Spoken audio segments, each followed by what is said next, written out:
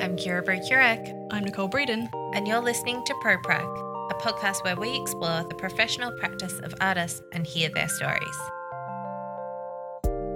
Hi everyone, thank you so much for joining us here today. We are happy to have in the studio with us today Stephen Payton. Stephen Payton is a Melbourne-based artist, a member of the Gunai and Monero nations. He grew up in rural Victoria. His work explores colonialism, traditions, concepts of race and conflict. Influenced by his home country Gippsland and his experiences, Payton uses painting, sculpture, installation and video to articulate his worldview. His work has been exhibited in major Australian art institutions, including the Australian Centre for Contemporary Art, the Art Gallery of New South Wales, and the National Gallery of Victoria. Payton is an alumnus of Primavera at the Museum of Contemporary Art, the Next Wave Festival, and has received a City of Melbourne Laneway Commission in 2011. Payton was also an artist for the Forever Now project, which projected works via signals into deep space through Cape Canaveral in Florida in the US. Payton's work is represented in the collection at the National Gallery of Australia, as well as the National Gallery of Victoria, Museum Victoria, City of Darebin, Yarra City Council, Wellington Shire Council, and the Brooklyn Library in New York. Payton's work is also held in private collections in both Australia and internationally. He is currently a studio resident at Gertrude Contemporary. Thanks so much for being with us today. Thank you. Thank you. So, Stephen, as always, we start off our first question quite broadly, which is, how did you start off making art? Yeah, it's one of those questions, what is the point that you become an artist or decided that you are an artist? I think it's very hard to pinpoint that point in time, but I guess I've always been making things and always had that influence from my family. So I come from a very strong cultural family, and we've been practicing our Aboriginal culture for forever. And I guess that takes a different form in operating in terms of like living in a town or in the city, as opposed to, I guess, people's maybe their preconceived ideas about what Aboriginal art is or Aboriginal culture. So I guess for me, I always go back to cutting out boomerangs for my pop, so making boomerangs for him. He would get us to help him with his in his workshop or in his shed, but also going out on country and gathering the materials and all of that sort of stuff is all part of it. So it's sort of I've grown into it, I suppose. Yeah. A constant making. Yeah. Yeah. I guess the thing when you become that sort of, I don't know, when it becomes like a job or something, or it's like a career-based sort of thing as opposed to just a practice. Mm-hmm. There's a lot of people that practice art and cultural activities, being an Aboriginal person, but when you step into being an artist and having that title and being able to call yourself an artist, I think is very difficult for the artist, the person who's sort of this brooding, maybe, wanting to make something or wanting to do something with themselves in terms of making objects and making things. That point of calling yourself an artist is really difficult when you're young, I guess, because I guess it's also like quite an external label that people put upon artists as well. Like you'll be making and that you make things, but then it becomes someone goes, oh, you make work, or you're an artist, and it's something that you have to either a contemporary artist too. That label. So like, some kind of finality or something about it, or yeah. Was there a point for you in which you felt that there was that crossover between sort of just making or practicing and then sort of a more kind of formalising of that sort of like process? Yeah, absolutely. I think so one of the things I really remember was my sister used to work at the Koori Heritage Trust when it was in Flinders Lane, and our family's got a lot of artists in our family, and so we've been sort of exhibiting as a family for a while, I was part of the family exhibition that we had at the Koori Heritage Trust, which then sort of, you've got an exhibition then, so you can say, I've exhibited. Mm-hmm. Yeah. So I guess that's the point where, because everyone always asks, you say you're an artist and people go, well, where do you exhibit, or what do you do, or what do you make? And if you're a young person, you kind of I haven't exhibited, so am I an artist or not?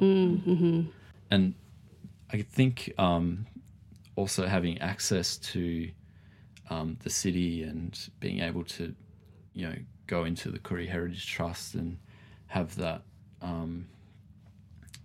sort of a safe, welcoming space that is around the arts is really important, because it can be really intimidating for Aboriginal people to come in to the institutions of, Australia, and these other cultural places that are sort of, in the past been pretty intimidating places, purely because there's minimal or even no Aboriginal presence or art or they're support. Exclusionary or conditional in terms of what they decide to show or support. Yeah. But that has all changed. A lot of people have worked very hard all over the country to make these changes, and everyone's still working hard at it to make further changes and keep working at these things. And it is slowly changing, so it is getting better for some people, but I think that having that opportunity to go into the Koori Heritage Trust and just be able to hang out in there and talk to people and have those connections. And one of the things I was able to do as a young person was, I think I was 15 or 16, just go over to the Nicholas building and go and have a look around in people's studios. And my sister invited me to come and meet some artists. I can't remember who it was, some guy who had a studio in there. And I went over and had a look, and you can kind of see sort of what you're wanting to aim for or something. So you can understand maybe where you might head.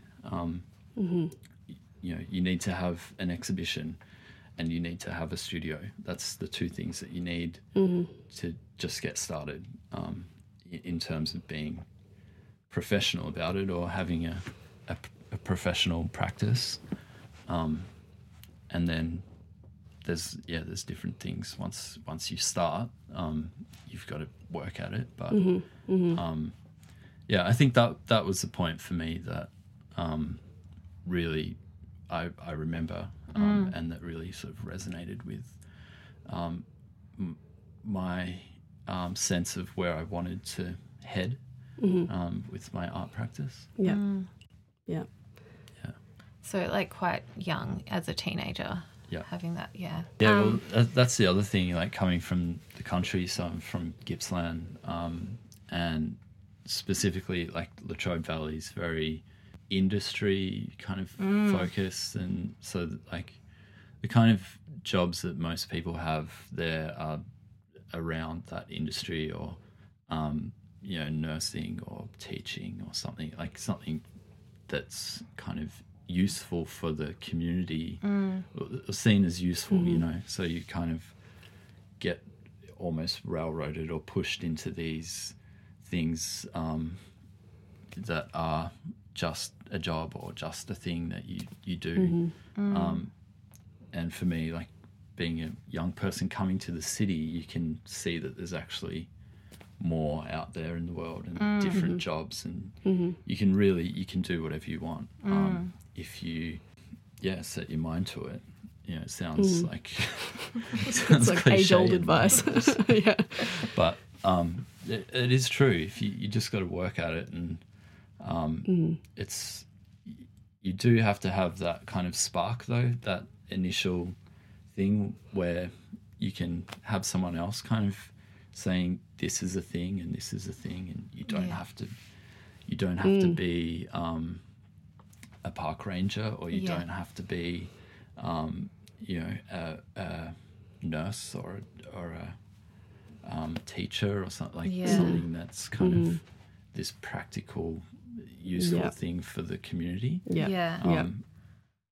You can do other things that it's sometimes people see it as selfish, but I don't think it's selfish to do something that you're happy with. Like, not at all. I think that's a massive misconception. Yeah. It's like, I think that people should be doing exactly what they think is what they should be doing, and making them happy, and it all serves a purpose. Yeah. Well, it's important as well. Yeah. And this is the other thing that, like, I think when everyone is doing those other things, is sometimes these things can drop off and fall off, and they are really important. Like, culture is really, really, really important. And all the different parts of that need to be held up by everyone. And I guess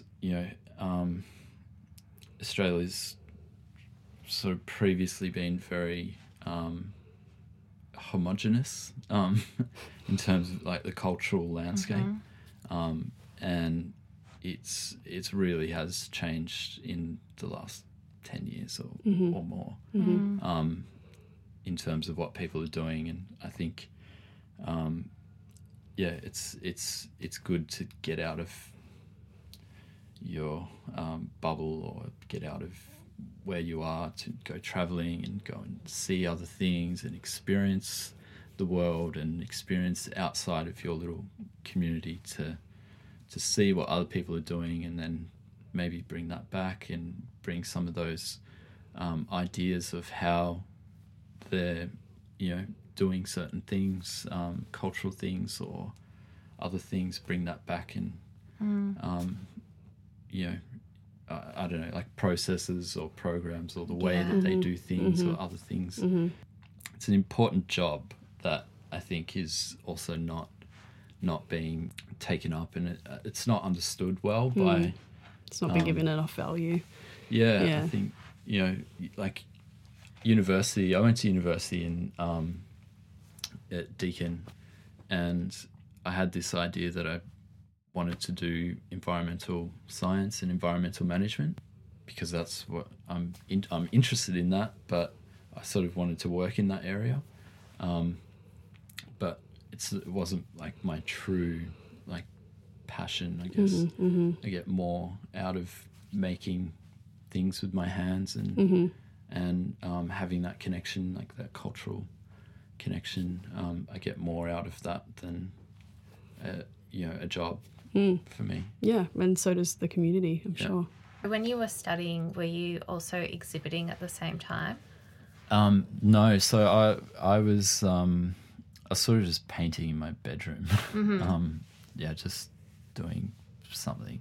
I sort of wasn't thinking of art as a career, or as a I sort of, like I said before,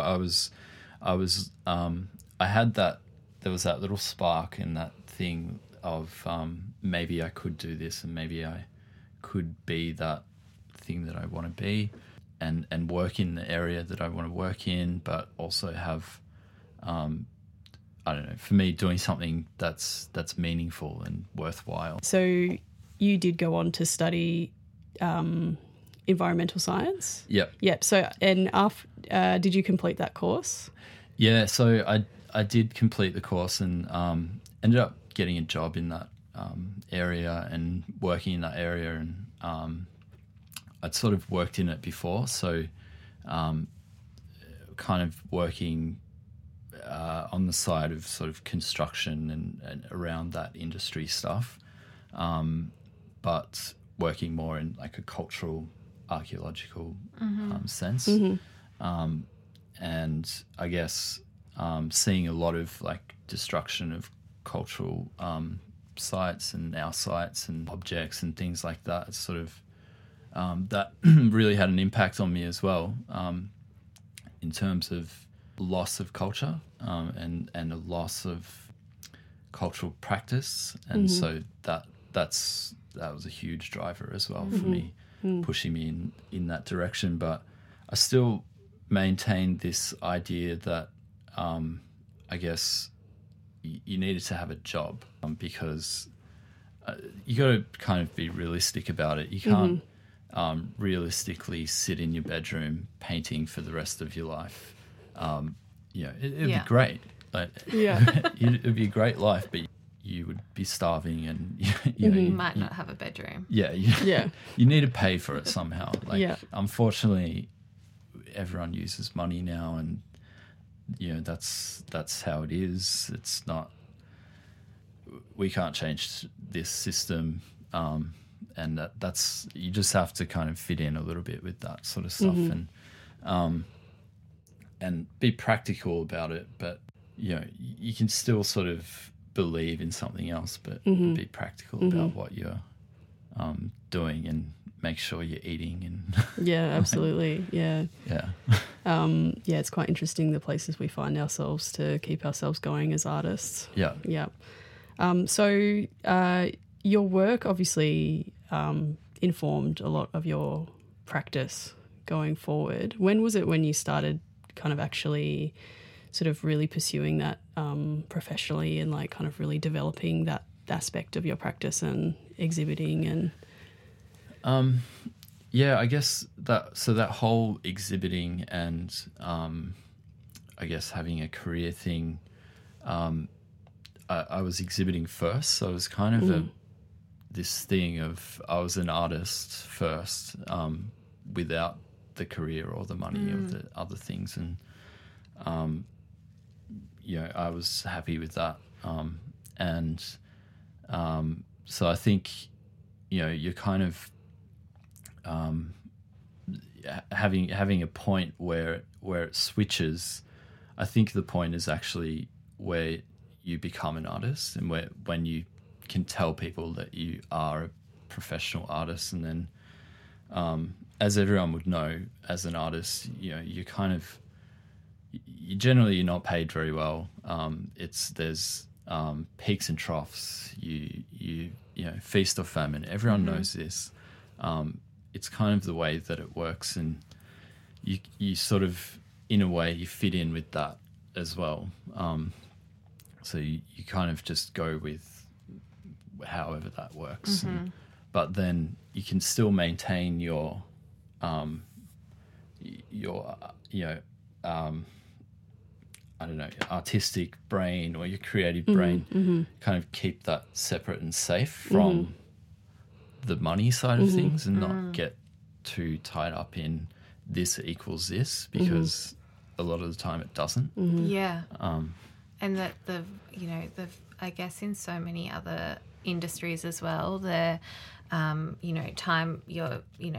working in that industry or your experience is then reflected in your paycheck that you take home each week, whereas in the arts it's so different. And to kind of keep your practice safe by not allowing what is coming in financially to make you feel like more or less valued by the community that surrounds you and yourself.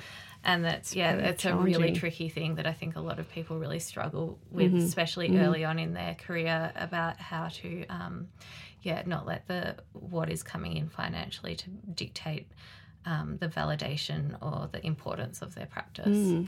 You can you can be at the most successful part of your career, but like totally rock bottom financially. So there is instead of being this kind of linear or exponential kind of growth of your kind of career and income, there's often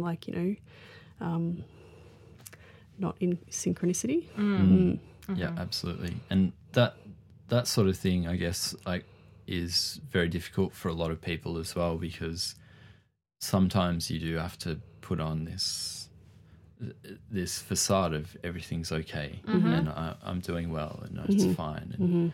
And it's kind of hard when you're like, everything's great, and then you look at your bank account and there's $2 in there. Yeah. And you're like, how am I going to live off $2 for 3 weeks or whatever? Yeah. And sometimes also there's the expectations within kind of certain communities of the art world to kind of be present at different kind of events and functions, and then while you're there, present in certain ways in terms of what you're dressing like, if you're drinking, if you're not drinking, if you can like buy rounds of drinks for people. And that's another pressure that is kind of put upon you to have to not only be continuing your practice and trying to keep that alive while also like housing yourself and clothing yourself, but then also to have a public presence as well within the community to be able to be like show up for things. And that can be another strain that is I think sometimes overlooked at that, like, that's not always an easy thing to be doing, as well as then like standing around chatting to people at openings. Yeah. You're currently at Gertrude Contemporary in their new location, which has been there for like a year now. Did you move in just as they had moved spaces, or? I think so, maybe 6 months after they had all set up and everything. I moved in early last year, about this time last year. So I've been there a year now and sort of set up and trying to work on projects and upcoming exhibitions.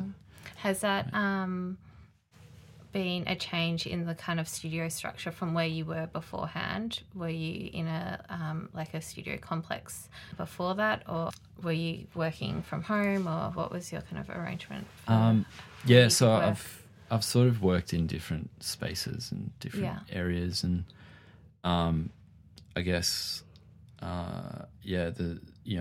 when you're starting out, you're always working either in, if you've got a back shed, if you're lucky enough to have a back shed, you can work in there, but generally it's not really very good to work in, or in your bedroom or in your spare room if you're lucky enough to have a spare room.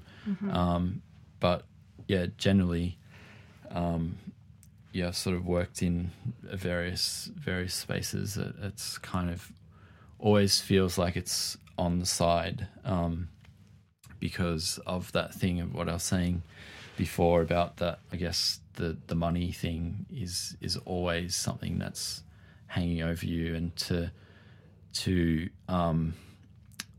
have a separate space that you're paying for, and which I've sort of worked up to that point. It's very difficult to maintain that. It's a huge overhead. Yeah. So have you found that it's worked better for you to have your studio kind of connected to where you're living, or kind of having it separate? I've done both. I think it sort of just depends on your circumstances.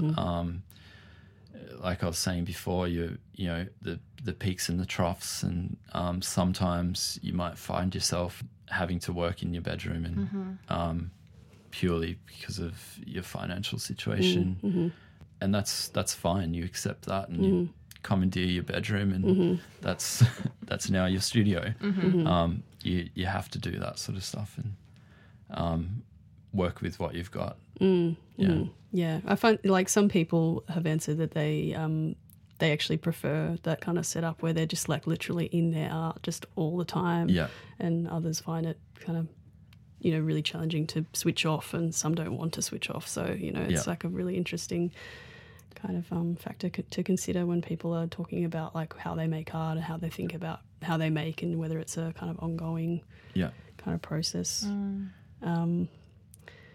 Maybe following on from that, what does a typical kind of day in the life of Stephen, or a week in the life of Stephen look like? Is it give us a run through of what you're kind of. So I guess lately, having a separate studio, it's very different. You work in a very different way to if you've got it in your house or your bedroom or your back shed. You can't just sort of roll out and go, oh, there's a thing that I was working on. Maybe I'll work on that today. Or you sort of have to have a routine, but not be so strict about it that you miss out on other things, especially when opportunities come up, because they can be all over the place. You sort of have to be available but not available. It's a very hard balance. So yeah, I guess I like to work in intensive blocks. That's my way of doing things. So I prefer to start something and sort of work on it and finish it. But yeah, recently I haven't been able to do that. And I'm finding it a little bit frustrating. Is that like a sort of days, weeks, hours kind of? What's the time frame for that kind of? Weeks. Yeah. Yeah. So I might work 3-4 weeks solid, even up to 6 weeks solid on one thing or on a project, upcoming exhibition. And I find working that way, you're more focused on what it is that you're actually doing, and you're able to give more attention to the different parts and the different nuanced areas that you're trying to work in, and those, I don't know, those expressions of what you're actually doing. I think people just think that artists just sit around pushing paint around and like stuffing around all day and having coffees and just hanging out with rich people or something. I don't know what people think. I think definitely some people think that.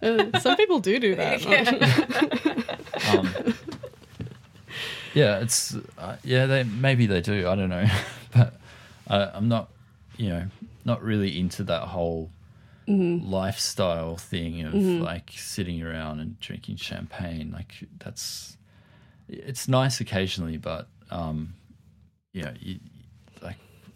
can't practically do that. Yeah, got work to do. Yeah, exactly. You're working all the time. I sort of have let go of the days as well, so the days don't really mean much to me in my practice.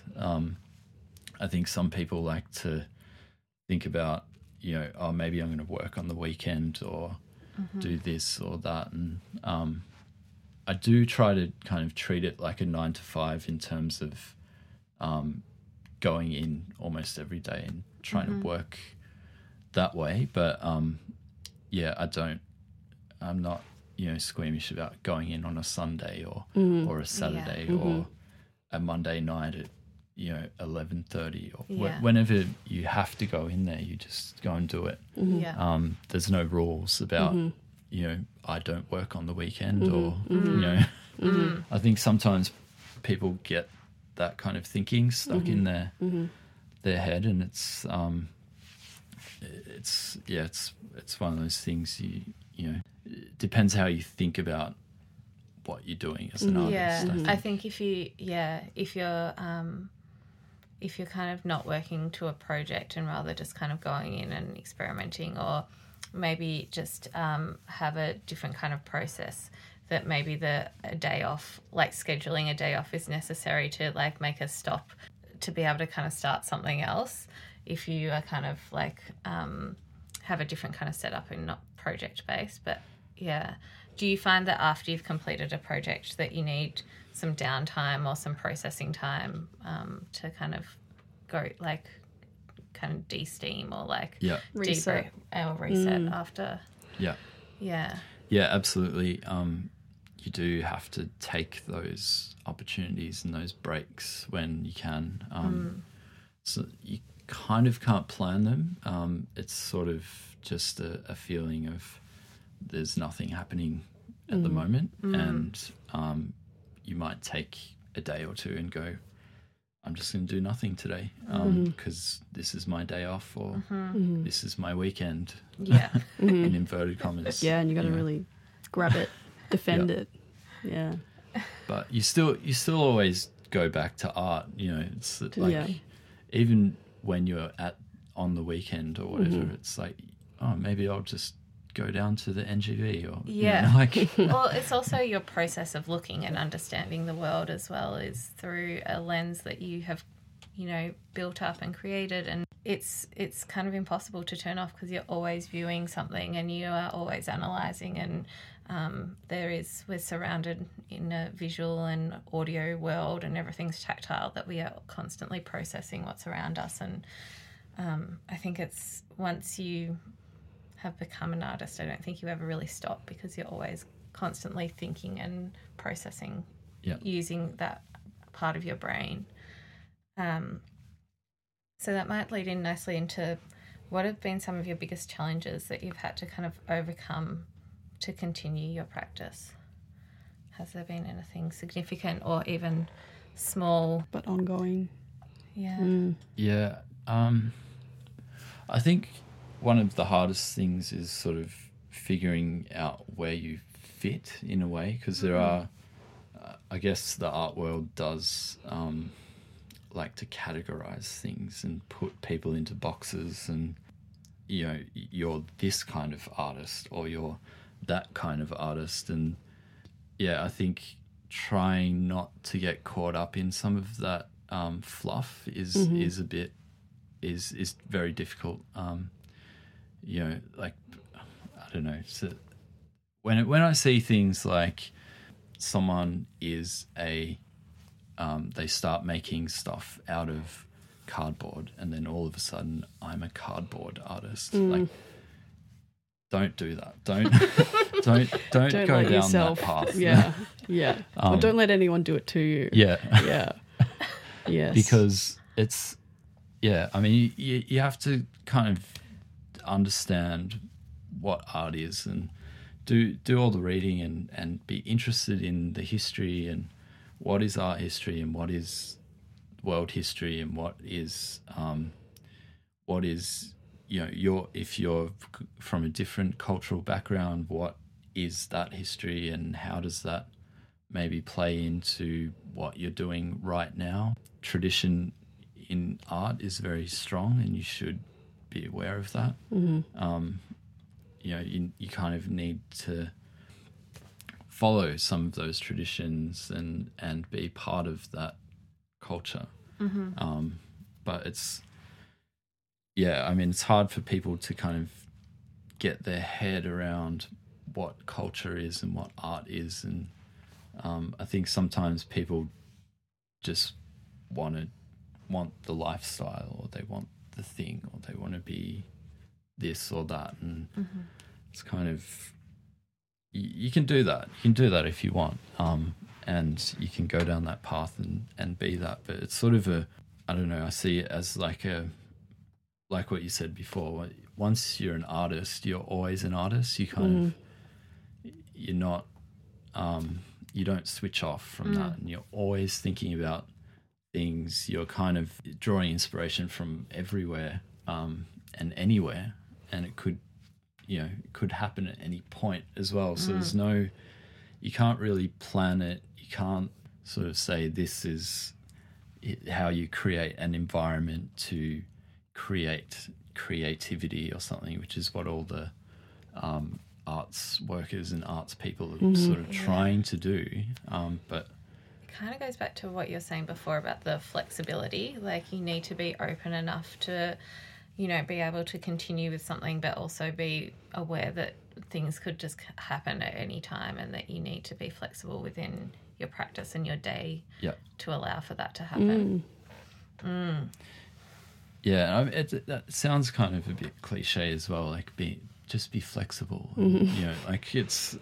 But we also don't really live in a world that is very flexible. No. Like, we've got times day, like, you know, we're always told where to be at a certain time and things close, and, you know, you have to kind of somewhat subscribe to what everyone else is doing, even though you might need to go get some casting material at like 11 o'clock at night. Bunnings isn't 24 hours yet. It will be eventually. Hopefully, depending on which way you think about that is a good thing or a bad thing. But yeah, you do. I mean, it does subscribe a lot to society's values as well about, you know, when we should be allowed to do things and when it's an appropriate time to do this or that or whatever. And, you know, like we still observe all of these religious holidays that, you know, it's like so irrelevant to so many people in Australia, but it's still like, don't try and do anything on Good Friday ever.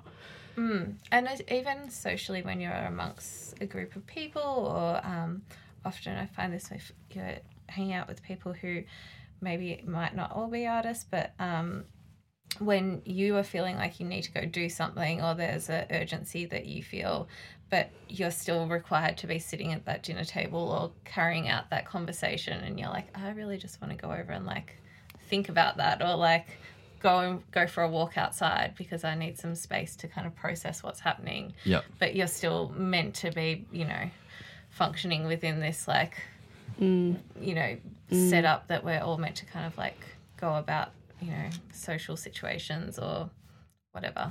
And weekends, you know, having people available on weekends to spend time socially, that's just like totally abstract. So what does being a practicing artist mean to you, and has that shifted over time, or has it been something that you've always identified with, or does it change day to day?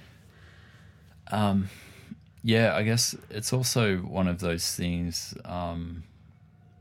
that sometimes, like getting back to what you were saying before, it's kind of in certain contexts, you know, maybe, you know, like a barbecue or something, you go to someone's barbecue or, you know, dinner or whatever, and there's sort of always this conversation about what do you do? What do you do? Like, it's probably the most annoying question I've ever had in my life, because, you know, people don't do one thing. And I think everyone's sort of got multiple things that they do, and so it's kind of a stupid question. And you really, what they're asking you is, what job do you do and how much money do you earn, and am I better than you, or whatever, you know, like that's what they're trying to ask you. And it's, I don't know, I'm being very honest there with the way that some people think about that question. But, you know, I think people feel like maybe they have to ask that question as well to validate the other person and make them feel welcome, or whatever. So there is, I don't know, it's just a very annoying question for an artist, because everyone's interested in it, and so it's kind of, it goes down this path of, and what kinds of things do you make, and, you know, how do you make them, and then the ultimate question of, how much money do you make, or how much is it worth, or how much do you spend on this? And it's kind of these really prying questions that you don't want to talk about, so you just tell people that you work for yourself, or you know, I just do random jobs, or leave me alone. Peaks and troughs. So yeah, I guess, and again, you have that in certain situations, but then when you're in other situations in the art world, you have to then present yourself again differently in terms of presenting your practice, and you're expected, I think, well, here in Melbourne, I from my experiences, there is a certain way that you need to present yourself and your practice for it to be heard about, basically, or seen. So yeah, it is that, again, that thing of like, in certain circles you present yourself one way and say one thing, and then in another way you have to kind of like pitch yourself, or like, show up. And like, for me personally, it's like at Christmas, like my family are not artistic. I do not have an artistic sort of family. So presenting that sort of story and hearing yourself actually present that story is always quite interesting, because it's like, for me, it's always quantified by just heaps of activity. It's just like, I'm doing this. And they're just like, oh gosh, you're very busy. It's like, yes, I'm still broke though. Yeah. So that's like, an interesting kind of, when the ways that you kind of quantify what it is that you do, and to different kind of people and different groups, and like your elevator pitch depending on who you're pitching it to, you know. I mean, it's much the same in the art community, really. Like people, you know, what have you got coming up is another big one that artists use to sort of speak to each other about what they're doing. And that can be like just like a devastating question if you've just finished something and you don't have something just like lined up straight away next. Yeah. And you're like, oh, what do I have coming up next? And then you're like, stalling, you know, and then they're just like looking at you like, oh my gosh, like you're just like fallen into a hole of irrelevance now. Yeah. Yeah. Yeah. Who are you? Yeah. What are you even doing here? Yeah. Are you a fraud? You're a fraud, aren't you? I feel like we should have called this podcast like "You Are Not a Fraud." Like it's just everyone being like, "What?" Oh, we're all frauds. Yeah. So another question we find quite interesting is, what has been one of the biggest resources that has assisted your practice? Like people, family, friends, internet, organisations, you know, whatever it is that have kind of pushed you along your way or kind of given you kind of an ongoing sort of source of inspirational life or, you know, help. Yeah, I don't know, I guess for me, maybe like not thinking about things as a resource, maybe like thinking of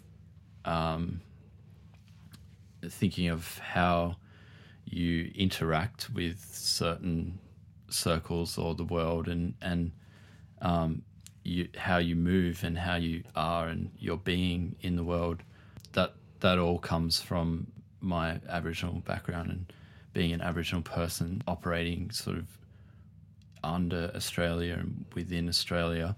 That's been a huge driving kind of force, I think, in terms of having something bigger than yourself that you're part of. And talking about our issues and having that sort of long-standing practice and tradition of cultural practice, and continuing that and being able to continue that now in this time it's sort of like an important thing for me to do for myself, but also for the wider community as well. Absolutely. Like in terms of what we were talking about before, seeing someone that can do it, seeing someone that is in that position, or doing a thing, whatever it is, you know,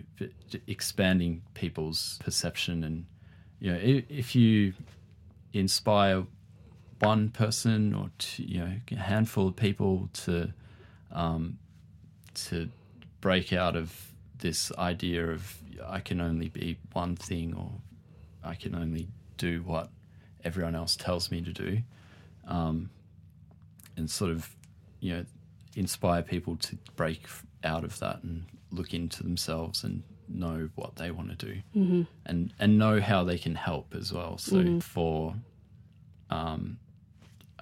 Aboriginal people, being able to contribute to the community is something that's really important for almost everyone, which is sort of different from, you know, the other people, which is very individualistic. You know, that's getting back to that conversation before about, you know, that barbecue conversation, the sort of micro competition of like, you know, what do you do? And, you know, essentially they're trying to ask you how much money do you earn, and where do I sit kind of in relation to the other person. But for me, I sort of don't really think like that. It's something that is always hanging because you've always got it there. But at the end of the day, like you're here and you've got two hands and 2 feet. Like you can do stuff. Whatever it is, whatever happens to you, you can kind of keep going. But yeah, I think having someone doing it and having someone up there and having people as this thing that young people can see is really, really, really important. Agreed. Like, I don't know, I saw someone saying some quote. I've totally forgotten where it came from, but sort of be that person that you wanted to see when you were younger, or be the change, or be that thing. It's important. Yeah. It's really important to for people to have the option and to be able to see that it's possible. Yeah. So do you have any advice that you would like to give anyone, or if you could go back to your younger self and give yourself any advice about becoming a practicing artist, is there any advice that you would give? Yeah, be resourceful. I think people need to kind of be resourceful in their given situation. So whatever is thrown at you, you kind of deal with that, and use what you can, make the most of what you've got. And like I said, you've got 2 hands and 2 feet and a brain. Like, use them. Don't sit there kind of wallowing in I can't do anything, and do something. Yeah. So do you have anything coming up that you would like our listeners to know about, that they should go and check out? Yeah, I've got a show with the Gertrude Glasshouse. Sorry. Great. That will be good. Fantastic. And yeah, I've got some other shows coming up over the year. So cool. But that's the first one. Yeah. Up, and I've sort of. And can people find you? Do you have an Instagram or Facebook? I have. I'm trying not to, actually. I'd rather not, but you kind of have to. But I do have a website, so it's just www.stephenpayton.com. Great. We'll have that link below as well. Yep. For people to click on. And that is really just for people that are wanting to look at my art practice and what I've done, or what I'm maybe potentially doing. But like, I don't really like putting my artwork out there and on those platforms, and this kind of digital thing that's happening or that has happened is, I think it's affecting a lot of things in terms of like what people see and how they interact with art, and then what is the value and the meaning of it. If they just like flick through all these things, do people even need to go to your exhibition anymore? They just look at the images and say that they've seen it. Or we should just Photoshop them. Yeah. It's a lot cheaper. So I do have a website, but there's no images of, like, there's one image of my work in there. So, it's not like a catalogue or anything. Yeah. Yeah. But comprehensive bio and CV on there. Great. Yeah. Yeah. Cool. Well, you can see one of Stephen Payton's work on his website. It's at www.stephenpayton.com. Yep. Yeah. Great. And get along to Gertrude Glasshouse and check out the show. Yeah. We'll be excited to Come and see experience the show. Fantastic. Thank you so much for today. Yeah, thanks. Your time and being so generous. Thank you. Thank you.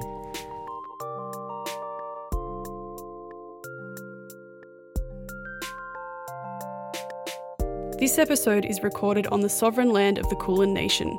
We acknowledge the traditional owners of the land, the Wurundjeri people, and pay respects to elders past, present and emerging. Thanks for listening to ProPrac.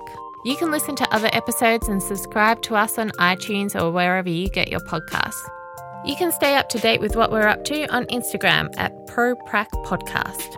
or send us an email at propracpod@gmail.com.